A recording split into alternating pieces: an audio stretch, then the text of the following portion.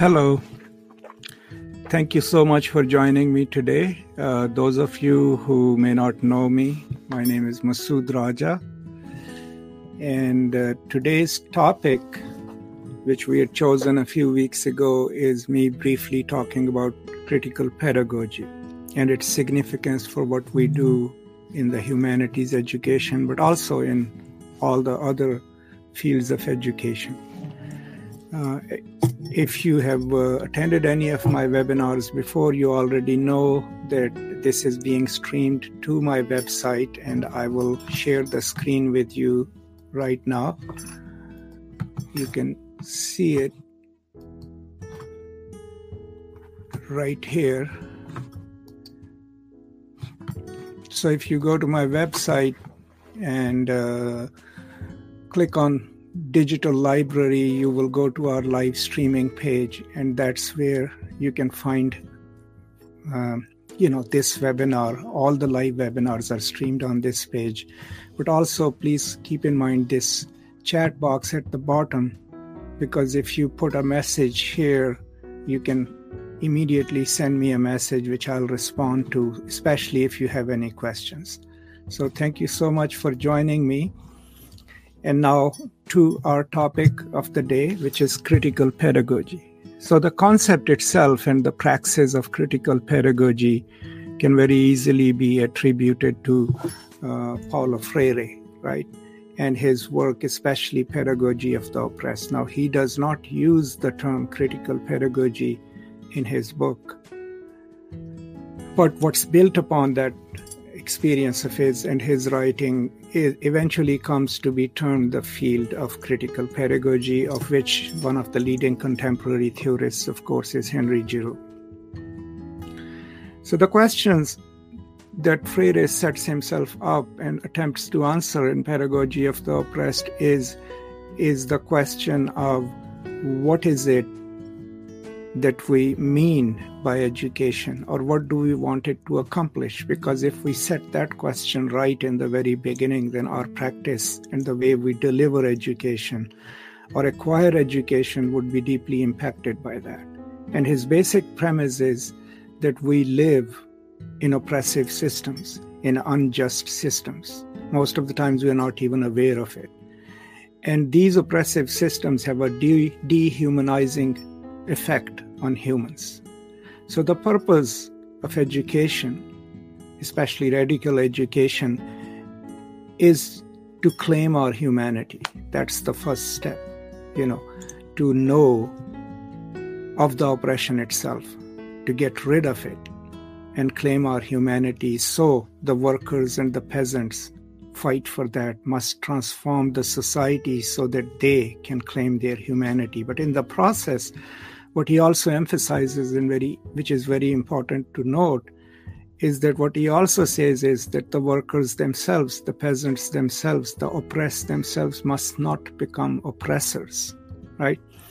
And that it is up to them also to liberate their oppressors, because the oppressors are also caught within the destructive logic of their own power. And the term that he coins for this kind of education is conscientiosa passo, okay? Conscientiosa passo, or in English, conscientization, right?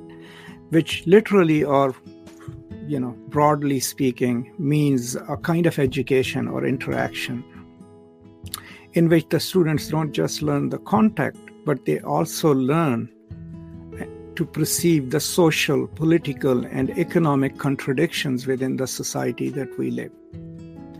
And thus, by becoming aware of those, they also become aware of how deeply they integrated into that system, how deeply have they internalized those contradictions or their own role in the society. And then a liberatory pedagogy is required to free the individuals, but through solidarity with others. It's never really an individual pursuit in Freire. So critical pedagogy thus becomes a kind of pedagogy which cannot really be top-down. And that top-down education model that most of us follow, Freire calls it the banking system of education. I mean, he has certain specific things that he says about it, and I'm going to just briefly read some of them.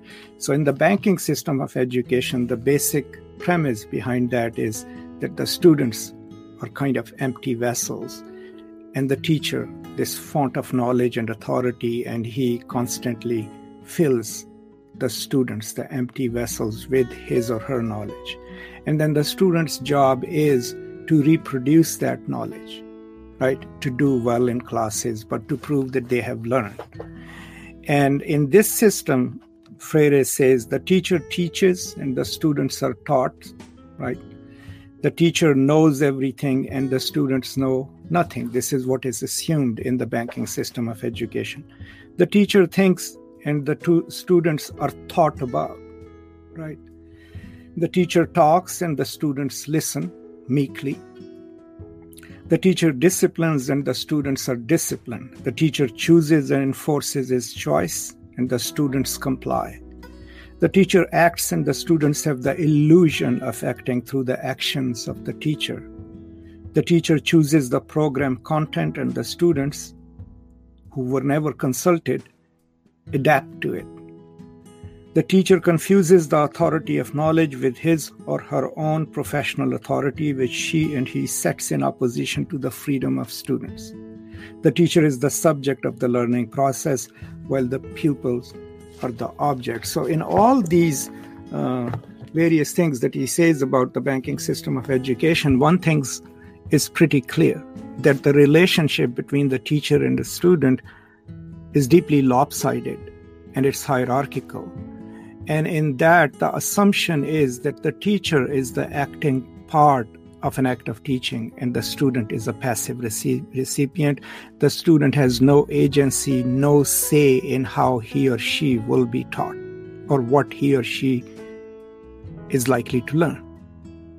Now remember, Freire asserts in the very beginning that the purpose of education is that freedom, that liberation from the oppressive system, in which those who are oppressed can free themselves, but can also free their own oppressors, right? And we'll get to that in a minute. How do they do that? But the general purpose of the educational system or Freire's project then is to create a world in which we all can claim our freedom, right? And in which we can live happily, and in which what he says, and I quote, love is possible, right? A system based in love and not based in instrumentality or top-down power structures.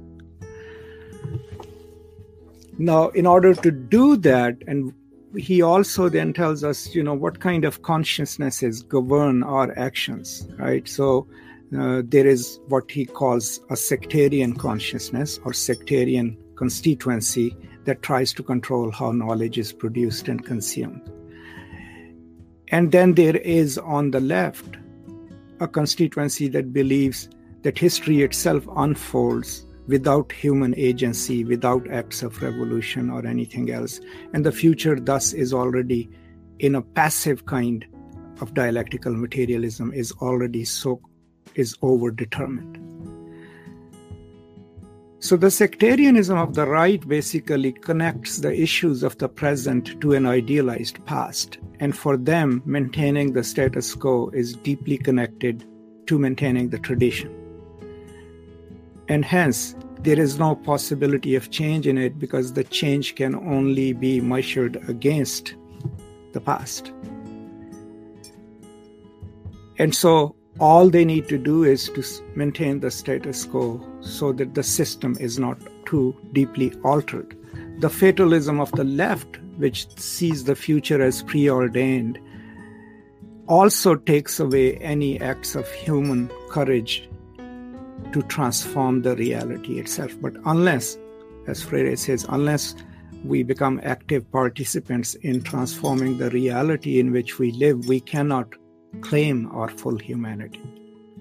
Now take a look at the 10 things that I read out to you, in which, we already know that the students are thought to be passive recipients of knowledge. Now, this is not, Freire himself says in the beginning of the book that this is not just based in theory. This is not just philosophy or ideology. This is something that he observed and practiced and then wrote the book. Pedagogy of the Oppressed was not a self-contained book. It was supposed to be and is an introduction to the praxis of pedagogy that Freire continues to write about throughout his life.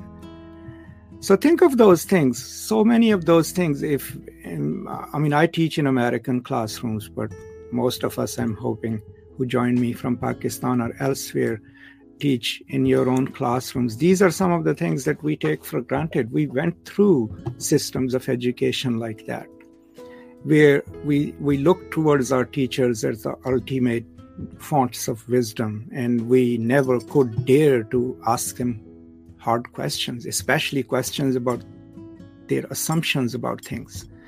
We were never encouraged to ask hard questions. Actually, most of the times our socialization, even in the United States, we tell our children, not to rock the boat and just follow the rules because we want them to succeed in the world. But then we forget to tell them that the world itself is unjust and oppressive, and that the only way to challenge it, if we can think critically about the system itself and then make a conscious effort in solidarity with others to transform it, to change reality. Because unless we change reality, there is no space in it for the kind of humanity that Freire hopes all of us can claim. And being human, being fully human, is also being free, and especially free from oppression.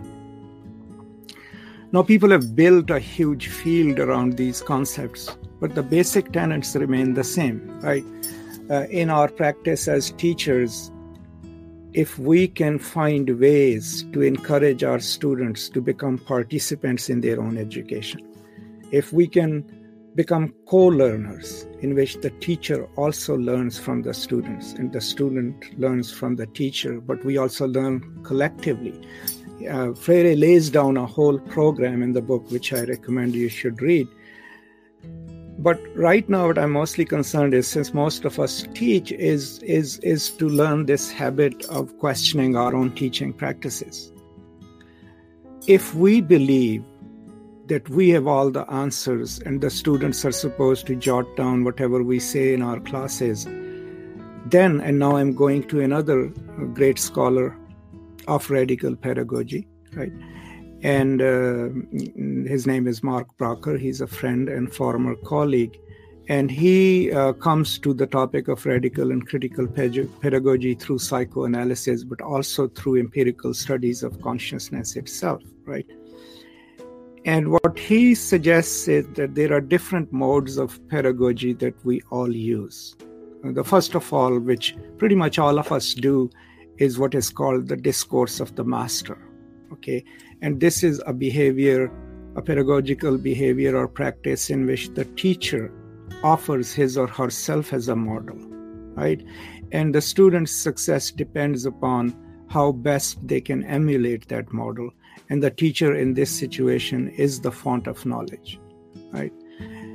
And the success of the students doesn't depend on critically engaging with what the teacher, the master, has offered, but in just mastering what the master has presented to them.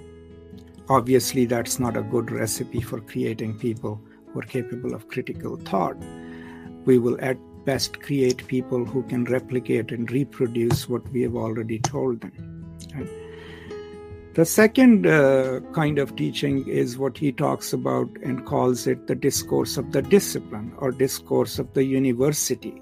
And that presupposes that whatever your major is, whatever you're studying, there is a canon that you must master in order to qualify to be called as an expert in that field. And the students are then encouraged to learn whatever they want to learn about the discipline itself, axiomatically take its claims as truth, and never really question the discipline itself.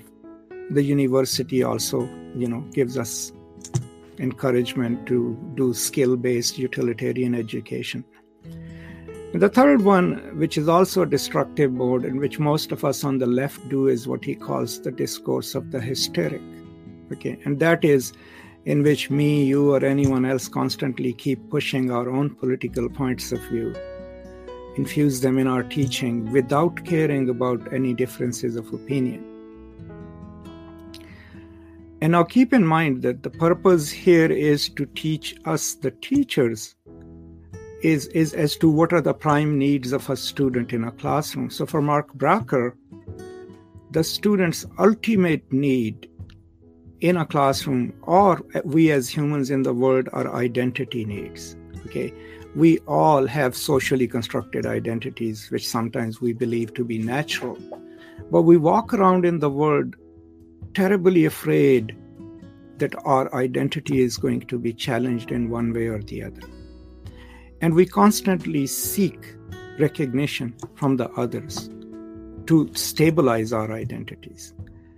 So if we know that, then we already know that when students come into our classes, so let's say if there is a student who has this perception of his or herself as not being very confident, not being very learned, and if I just keep performing the discourse of the master, chances are it's not going to inspire that student to, do well or learn better. It will just tell that student, make that student more insecure about their own identity. Similarly, if there is a conservative student in my class and I keep using mostly liberal vocabularies or deriding conservative ideologies, that student is never going to hear me out. That student is not going to have a transformative experience because his or her time in class would be spent in blocking me off so that they can protect their identity. So a good pedagogy then would be that takes into account what the students go through when they sit in our classes, and by making them participants.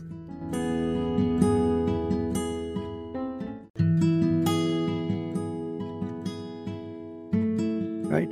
And literary texts in so many ways can enable us to do that. So for example, if we want to teach empathy to our students, or if we want them to become more empathetic, one is that we give them a lecture on empathy and tell them how great it is. One is we could tell them, you ought to respect people from other races, other ethnicities, other religions. But if their identity is not connected to that kind of practice, they would close us off. The other is to find passages in the texts that we use where we can find something that we all can share in common, an experience, an emotion, a situation, which is, I hate to use the word, which can be universalized, so that our students get to see that despite their political differences, ethnic differences, religious differences, there is some commonality which they can share with people whom they otherwise might consider foreign or hostile. And then around that, we can build a deeper understanding of each other, right?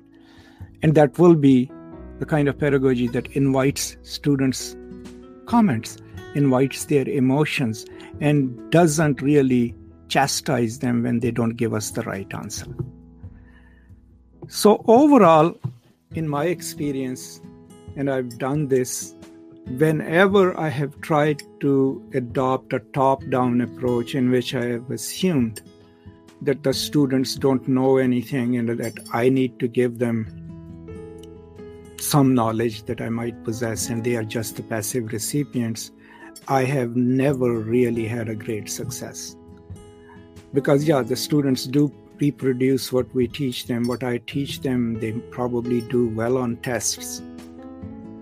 But they don't leave my class with a mission to transform the world, to claim their humanity. They are just interested in that A or B that they will make in my class. But anytime when I have involved them in their own learning process, when I've encouraged them to speak their minds freely, even about my own assumptions, when I have encouraged them to think beyond the text itself and think in humanistic terms as to, any situation in a novel, in a short story, I've noticed that they open up and that they show interest in learning. Also, whenever I make them responsible for something, for a classroom community project in which they have to do a presentation. Now, if there are not too many constraints on them, and if you allow them to use their creativity, you will see that they come up with things that even you could have not thought of. And so that means that when students are engaged and involved in the process of teaching, when they are participants, what it does is it enables them to tap into their creativity instead of their intent to just reproduce and appease the teacher. And that is what is absolutely necessary in critical pedagogy. Now, another important thing in teaching using critical pedagogy is also to encourage our teachers, since the purpose is to create a world in which we are all free and where we can practice our humanity freely, then we can encourage our students to think the word itself. Is it a just word? If it is not just, what is wrong with it? And then the question is, if there is something wrong with it, who is perpetuating it? And that's going back to Freire. How does a system of oppression work? Freire famously writes about the middle management people, the overseers who are appointed by the oppressing class. And he basically tells us that it's no wonder that most of the times people from the oppressed communities, when they are placed in managerial positions over their own comrades, they become more brutal than the masters, right? Now, some people would have us believe that maybe those peasants and others were naturally more brutal than the masters, and it shows up when they get power. But no, there are material and practical reasons for it. Someone in the middle overseer position under a master overseeing their own people has to prove to the master that he or she is worthy of the job. So hence their actions, their justification for being worthy or efficient depend on how they treat those under them. So this oppressive system is what creates that oppressive behavior. So in critical pedagogy then, the purpose is to learn, but also to learn the system itself. How does it work? How have I internalized the logic of an oppressive system? Because that's another thing that happens, And that is that when the oppressed want to rise against their oppressors or want to transform the world, the model that they have, according to Freire, is that of the oppressor. It's a binaristic model. I am oppressed. When I overthrow my masters, I become like them. The purpose of critical pedagogy is to encourage us to think something more than that. How do we first free ourselves? But in the process of doing that, how do then we create a world in which we ourselves do not become oppressors? And that is one of the most important questions for any revolutionary movement, right? Marx tries to answer that. Lukács tries to answer that. Every Marxist tries to answer that. Even Deleuze and Guattari try to answer that. But in terms of critical pedagogy, that can only be achieved if we in our classes, with equal interaction between the students and the teachers, are producing the kind of students who are, first of all, aware of the system of oppression, and two, are also deeply cognizant of the fact that if they have to change the world, they have to change it into the world of love, right? And not of instrumental destruction, instrumental logic. And that they can do that in solidarity with each other, right? These fights are never fought alone. And that when they have the power, they have to remember that they also have to liberate their oppressors. They also have to show them compassion, teach them how to live differently. And that is what Freire calls radical, right? Now, there are a few other things also that he tries to forestall or tries to teach us not to worry about. So one of the things that we all worry about, and that's drilled into our heads as students and everyone else, is to not be troublemakers, right? Don't rock the boat, we teach our children. Don't ask too many questions, because all of that is the fear that we have internalized, right? We have internalized the oppression so much that most of the times we are encouraged, or we encourage our students to not express themselves freely, because we think the revolutionary movement, a movement to transform the world, is going to be too destructive. It's going to be too disruptive.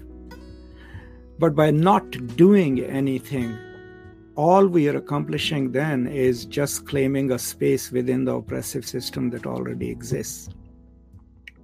And hence that is the default mode of power anyway. So by being silent, by not adding our voices of dissent to what's going on in the world, we end up enabling the very system which we resent. So the purpose of a revolutionary education or critical pedagogy then is not just to show the contradictions of the world in which we live, or show how oppression works, but also to encourage our students and ourselves to work in solidarity to change that.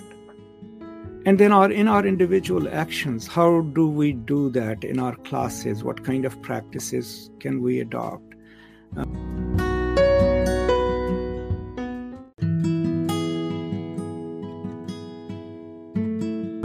In my classes, sometimes, I ask the students if I've created an assignment and it's too prescriptive or it's too restrictive. I ask them, okay, how would you like to modify that?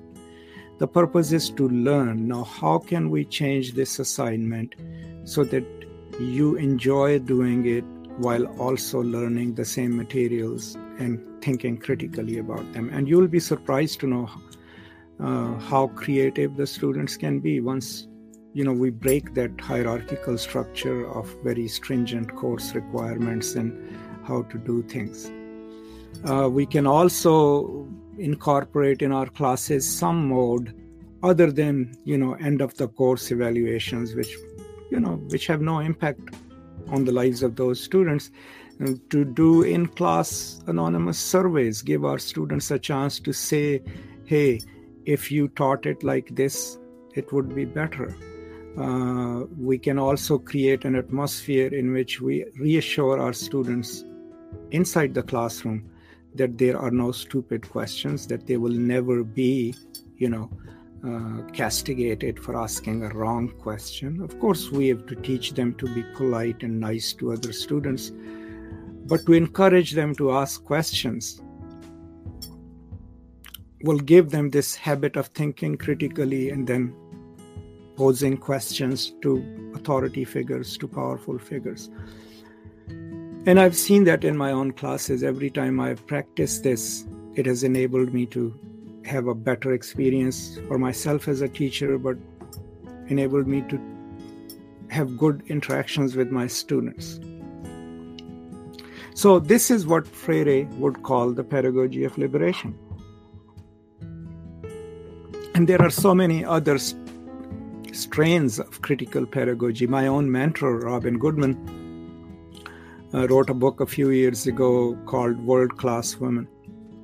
And in that, she theorizes, critical feminism, which builds on critical pedagogy, but she builds it on critical feminist pedagogy, how to teach feminism in a way that it doesn't come across as top-down, in which the female students and the male students are participants. What kind of educational system would create more productive and less destructive citizens, right? And she gives an example of a school system in Botswana, where Bessie Head, one of the great South African authors, also taught. And this school system had mostly orphans, right?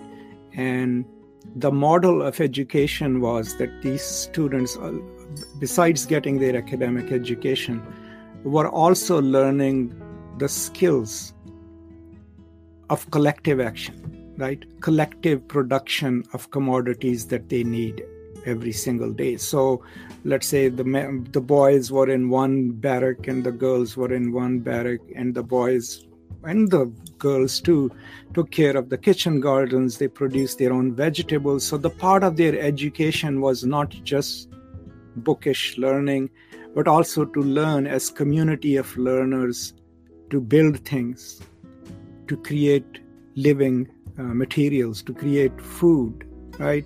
And she offers that as one model of education. Now, in the United States and Canada, I mean, Henry Giroux is based in Canada. Most of the times, the emphasis of critical pedagogy is at the K-12 system. It's at the early educational system. And the idea is to get involved in the education of children at that stage, so that by the time they get to college, by the time they become adults, they have already developed really sophisticated reasoning techniques, sophisticated critical modes of thinking. Because the assumption is that in a living democracy, a critical citizenry, a citizenry that can think critically of whatever is proffered to them by the politicians or by the media, that they should be able to analyze it critically and understand the underlying features. What is causing a politician to make a certain statement? Because if they cannot read those critically, they cannot develop a resistance to it, or they cannot understand their own conditions. And that's why the concept of conscientious of Sao becomes crucial, because that is the kind of education which doesn't just teach the content. It also teaches the students, while reading the content of the class, to also question, the cultural, the social, the economic implications of whatever is being offered to them. And to look at the reasons behind any statements made by anyone in power or otherwise. And if they have that habit of thinking, then it would be very hard for an oppressive system to sustain itself. Because an oppressive system is a material unfolding of certain ideological positions. And if those upon whom you want to unleash an oppressive system already have a habit of thinking critically about their own location in the world, right, then it's very hard to dupe them or convince them that whatever may not be in their best interest, when it's offered as being in their best interest. So that's the assumption behind it. Another great scholar of education, besides so many other things, of course, Gayatri Spivak, in one of her books, Other Asias, also talks about education, and she also talks about early education. I mean, she actually goes to India every summer and teaches and trains teacher at rural schools, right? And her idea is that the role of humanities, especially what we all do, is to train the imaginations of our students. And I'm quoting her here. But what way? In what way? Is that to train the imagination of our students at both ends of the global divide, right? Here in America, where our students, comparatively speaking, with their global counterparts have a more privileged location, here we need to teach them, about their global others, how to think empathetically about them, how to understand them better. And over there, in the far-flung corners of the global periphery, where capital has reached, right, without disrupting the social orders that already exist, maybe we need to teach our students, how to think democratically, how to think critically of their own leaders, of their own cultures, so that they can also understand this is how a democracy ought to work. This is how human beings ought to be treated. And in all the cases, then, the kind of pedagogy that is absolutely necessary for that is a pedagogy that is informed, that is compassionate, and that teaches more than just the text. So these are like some of my thoughts.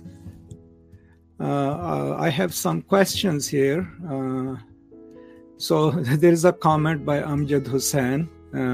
I guess he's saying that you're describing myself to me.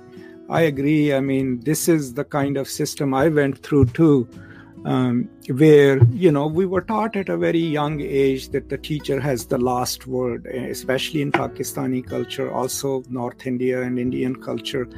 Teachers have a lot of symbolic power, had a lot of symbolic power. But think of it, how destructive it can be if you have teachers who are teaching you the wrong lessons, right? How do you know that they are the wrong lessons? So part of our training, of course, in critical pedagogy is not just to impart knowledge to our students, but also how to train ourselves to be better teachers, right? And how to train ourselves. If we want our students to be critical, to know and question things, we can teach them all the theory, but if we don't allow that in our classes, they are never going to learn the lesson. So part of it is we practicing what we preach. And then also, as parents, we train our children from a very young age to respect their elders and all, which is a good thing, but to also question our authority, that we should have to convince them why we want them to do a certain thing. We should be able to have open conversations with them. And then, the ultimate aim, as Freire talks about, of education then is that it must provide critical means for the peasants, for the workers, and everyone else, even the bourgeois middle class, to first think of the oppressive system itself, to acknowledge that the system that they live in is oppressive. And then to pinpoint, what is the source of this oppression? Is it diffuse in Foucauldian terms? Is it a discourse of, oppression? Or is it top-down? Are a few people responsible for it? Well, what we would learn is that we ourselves are also responsible for it, even as the objects of oppression, because we accept it. Sometimes we accept it as a social norm. Sometimes we accept it in fatalistic terms as something that has been ordained by God or by powers that be. I mean, there are so many rationalizations you can find in any religion, right? So if you're a Catholic or a deeply religious Christian, you can justify all human oppressions by saying, it's God's will. God is testing you. You are Job, right? And then we can inculcate that the more troubles you get in your life, the more God loves you, and that all of this would be settled in an hereafter. If you're a practicing Hindu, it's even easier because, even Gandhi wrote a beautiful book, justifying to a street sweeper or a bhangi who was low caste that, it's not good for him or her to try to change their position.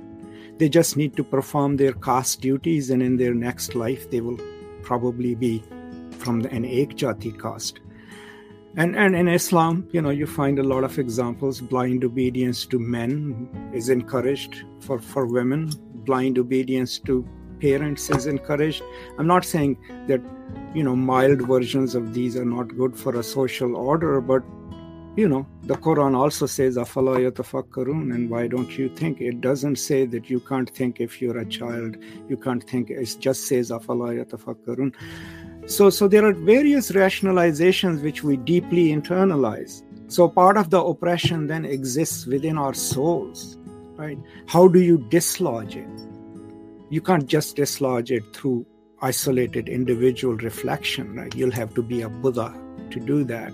Most of the times you have to work in solidarity with others, solidarity with those who might teach us something, right? Teach us something about our own conditions that we may not be aware of, but also more importantly, teach us to think critically of our own conditions. And I think educational system can do that. can enable people to teach in a certain way where they produce the kind of human subjects in their classrooms who are in pursuit of this humanity, this fully realized humanity, instead of just reproducing knowledge that the teacher wants to give them.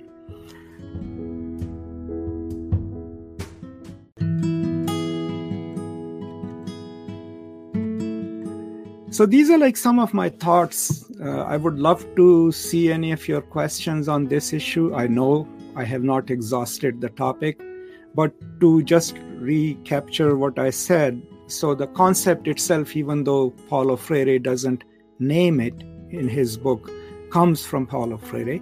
It's built on by people like Henry Giroux and others. But the basic assumptions are the same. Basic assumptions are how to create a classroom environment which is not top-down, in which the student is not treated as an empty vessel to be filled by teachers' knowledge, which Freire calls the banking system of education, and how to make education itself a methodology, a mode through which we can enable creations of human subjects who are capable of critical thought, who are capable of looking at the world around them and finding it to be unjust, and then capable of pinpointing how is that injustice produced and reproduced, and then capable of working with others in solidarity to transform the world, because their personal condition cannot change. And Fanon had learned that long time ago, in Algeria, when he was dealing with Arab patients, and he realized that he could not cure their mental illnesses. And part of the reason he could not cure their mental illnesses was because even after they were doing better in the hospital, when he released them or sent them out into the society itself was still unjust and oppressive. And since the traumas that caused mental illness in these patients were being caused by the society, the patients could not be cured because their cure depended on changing the society itself, changing the social norm itself. So we as teachers also know that part of us, we must teach our students about the world, how it works, about economy, how it works, what is their place in it, and is it like divinely ordained place, or is it because somehow they were unlucky to be born in a group or in a family that is part of the oppressed group, right? That it is not concrete, it's not their fate to be poor, it's not their destiny to be powerless, right? So first we teach that, right? That the reason they are powerless, the reason they are poor is because the system, economic system, the political system that we exist in produces that poverty, right? Produces that powerlessness, right? Thrives in it. And then, secondly, do we teach them fatalism? Do we teach them just live your lives in it, do whatever is required of you, and maybe you'll have a good enough life after about 50 years? Or do we tell them, no, let's come together. Let's transform it. Let's transform the reality, the world in which we live, so that we all, and those who come after us, can claim their freedom. So Freire talks about this fear of freedom. Okay, so if people have been in an oppressed situation for long, it's not that they can't claim their freedom. They are afraid of claiming that, because the idea is if you have internalized that kind of micro-fascism, the fear is, what if we overthrow these people? Who's going to run the country? Who's going to regulate our lives? So we buy into the social order and its absolute necessity to exist in it, that we are okay with a social order that is unjust, right? And so first lesson that we must teach and learn also is that it is okay to challenge the system itself, right? Because the beginning is there. Unless there is no challenge, the system will constantly keep reproducing itself. It will constantly totalizing itself. Now, there is going to be a reactionary response from those who hold power, because their, intent is to keep the status quo, right? They are also afraid of freedom for different reasons. They are afraid of freedom because if freedom rules, they lose their privileged position. So they will unleash all the reactionary forces of religion, culture, sexism, racism, right, against any attempts at changing the system. So it's going to be a fight. It's going to be an epistemic fight, the fight of knowledge, you, me, and all others producing that knowledge. And in the world of social media, how hard is that to fight for a cause? And then eventually, maybe it's going to be a confrontation, maybe not. But maybe you will alter enough minds. Maybe the change will be democratic, but its accomplishments would be revolutionary, right? And that is what Freire is talking about, is that in order to gain freedom, in order to be free, and there is a romantic view of humanity in Freire, as well as in Marx, is that in order to be fully human, right, we must change the unjust system.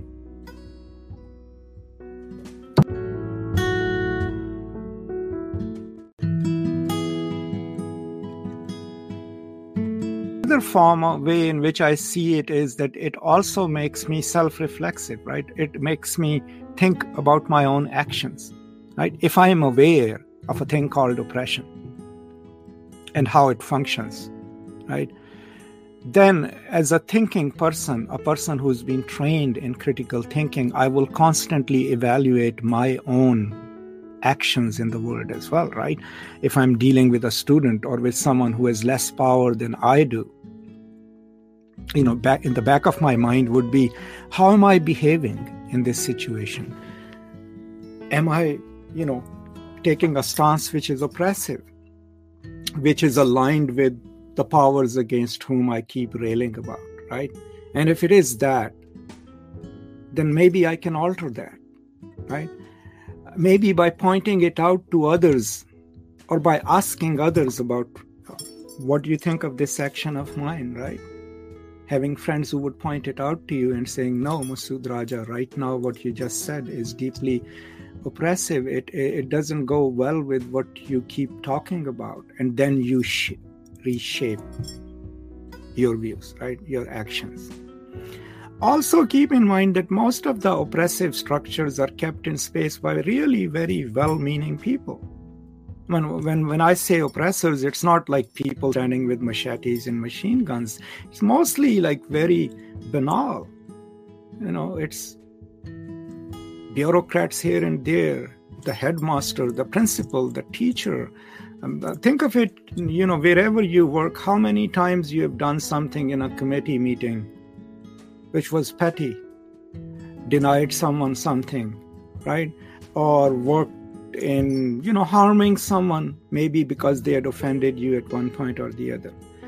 Now, in the process of doing that, if you could justify it to yourself, then you are part of that oppressive system, right? But if you have a pang of conscience which tells you, I'm doing this, but I think it's deeply personal, it's because this person was rude to me and I'm taking it out, then maybe there is some hope for you, And we all do that. We all go back and question our assumptions. And those of us who don't,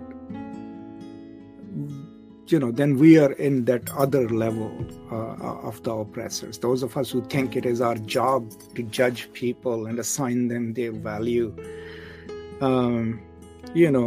those people are kind of beyond our reach. But mostly, this system of oppression stays in its existence, works, and keeps perpetuating itself is because a lot of well-meaning people become a part of it, willingly or unwillingly. and do not speak even when they have the power to speak on behalf of the weak and the poor. So critical pedagogy then, what is it? Is it a politics? I mean, Freire would say it's a praxis, right? A praxis aimed at accomplishing many things, but of all those things, the most important being creating possibilities for humans to live fully realized human lives, to live in freedom, like to live without fear, and to transform the world in a way that we can all live with love, right? And in the process of doing so, to liberate our oppressors as well, right? To not become oppressors against them, but to rid them of their violent behaviors, epistemic and physical violence, to finally give them the freedom as well. And so that would be true revolution. And that is when critical pedagogy would have done its job. So these are some of my thoughts on it. I will look for a few questions if there are any. I don't see any questions, but this is going to be on my website. I've already shown you the link. This video, after a few minutes, will also be added to our archive. And you can always reach me at postcolonial.net and post any questions or any suggestions that you might have for future webinars. And I'm really grateful that you all joined me. The books to read, the books that I used, of course, is The Pedagogy of the Oppressed. And I had also used Mark Bracher. So this is the book that I'm talking about, Radical Pedagogy. Please find them, read them. And there are so many others. And if you have any questions, please send them my way. And with that, thank you so much. Until the next time when we meet. Khuda Hafiz, Maas Salam. Thank you. Bye.